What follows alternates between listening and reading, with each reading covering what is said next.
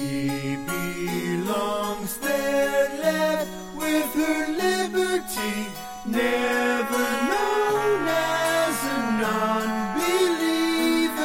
She laughs and stays in her wonderful.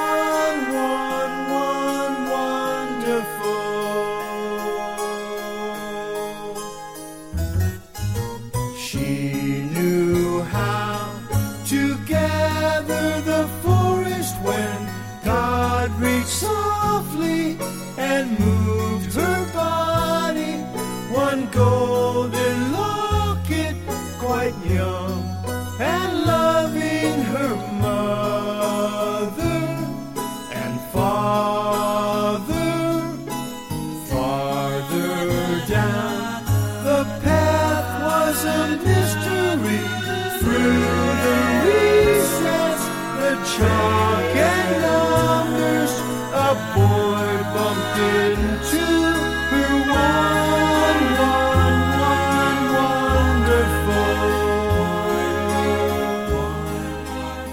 Hi, this is Brent White. It's December 22nd, 2017, and this is day 20 of my series of Advent podcasts. You're listening to Brian Wilson's song Wonderful from the Brian Wilson Presents Smile album of 2004, an album that he originally conceived in 1966 with the Beach Boys as a, quote, teenage symphony to God, unquote. This week, I renewed my annual Christmas tradition of watching It's a Wonderful Life. I haven't watched it in 4 or 5 years, so I guess it's not much of a tradition, but it ought to be. This time I even watched it with my son Ian, who had never seen it before, and he liked it as much as I hoped he would. Oh my goodness, it was somehow even better than I remembered, deeper, more thought-provoking. There's a lot in It's a Wonderful Life that's grist for the mill for one of these Advent podcasts, but I want to limit myself to just one idea in this particular podcast. If you haven't seen the movie, let me give you a brief recap. George Bailey was an ambitious young man who always dreamed of escaping his small town of Bedford Falls, of seeing the world, of going to college, of becoming a successful architect, engineer, and entrepreneur. But through a series of unfortunate events, George sacrifices one dream after another until he gets stuck in Bedford Falls, running a building and loan he inherited from his father, watching old classmates and even his younger brother achieve the success and notoriety he so desperately craved for himself. To add insult to injury, George's ne'er-do-well Uncle Billy loses an $8,000 bank deposit, which the authorities believe George has embezzled from his building and loan. Since George has no money to pay the bank back, he fears that he'll soon be arrested. Convinced that he's worth more dead than alive, since at least he has a life insurance policy, he contemplates suicide before an angel named Clarence intervenes to save him. And one way Clarence saves him is by showing him what the world would be like if George had never been born. The angel shows George one example after another of how much better his fellow townspeople's lives are as a result of George's life.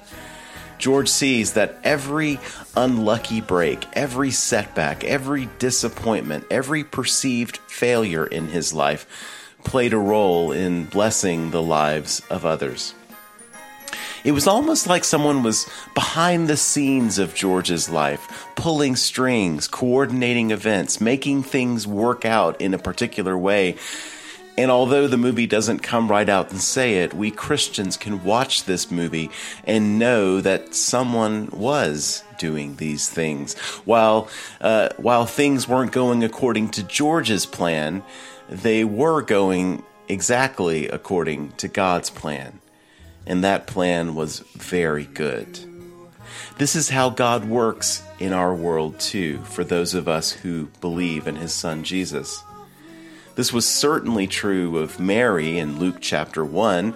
There we see a number of ways in which Mary's life is not going according to her plans. Pregnant, out of wedlock for a reason that her fiancé could not believe, called by God to do the seemingly impossible, she nevertheless surrenders to God, saying, "Behold, I am the servant of the Lord. Let it be to me according to your word."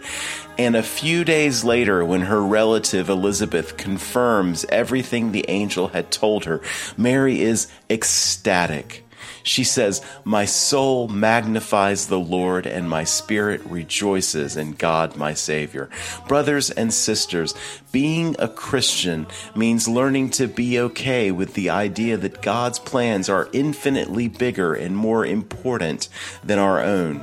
And not just being okay with it, celebrating it, saying along with Mary, "My soul magnifies the Lord."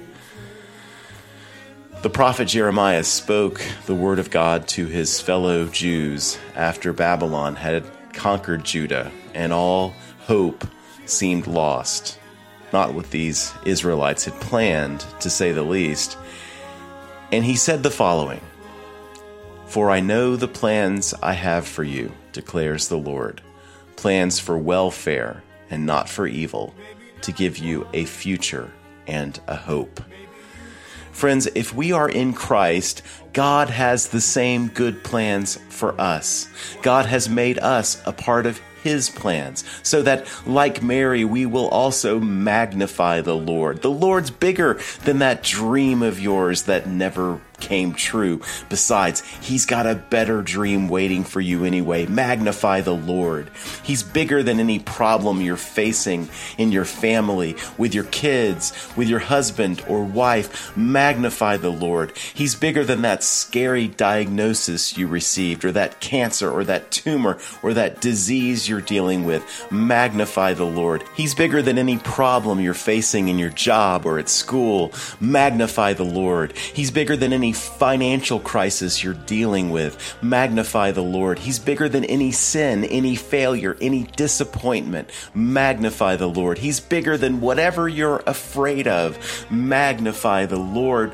Brothers and sisters, why do we so often act like our problems are so large and our Lord is so small? We need to do what Mary does and magnify the Lord.